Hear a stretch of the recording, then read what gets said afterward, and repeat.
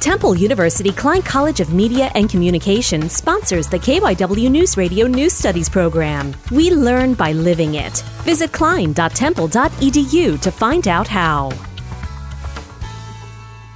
Brotherhood is vital to both Salesianum and St. Benedict's, two all-boys private schools in Wilmington, Delaware, and Newark, New Jersey. Prior to their annual soccer game, their student councils and soccer teams came together and had a morning filled with learning, fun, and fellowship. Here's what Salesianum's principal, Father Chris Beretta, and soccer captain Reese Pedrick had to say about the day. I think it was a great day for students of both schools to come together and realize that they have so much in common in spite of the distance between the schools. Yeah, I thought it was a great day. Even though there's the big rivalry between us and differences between our schools, it really went to show that at the end of the day, we're not so different. Jimmy Conley, Salesianum School.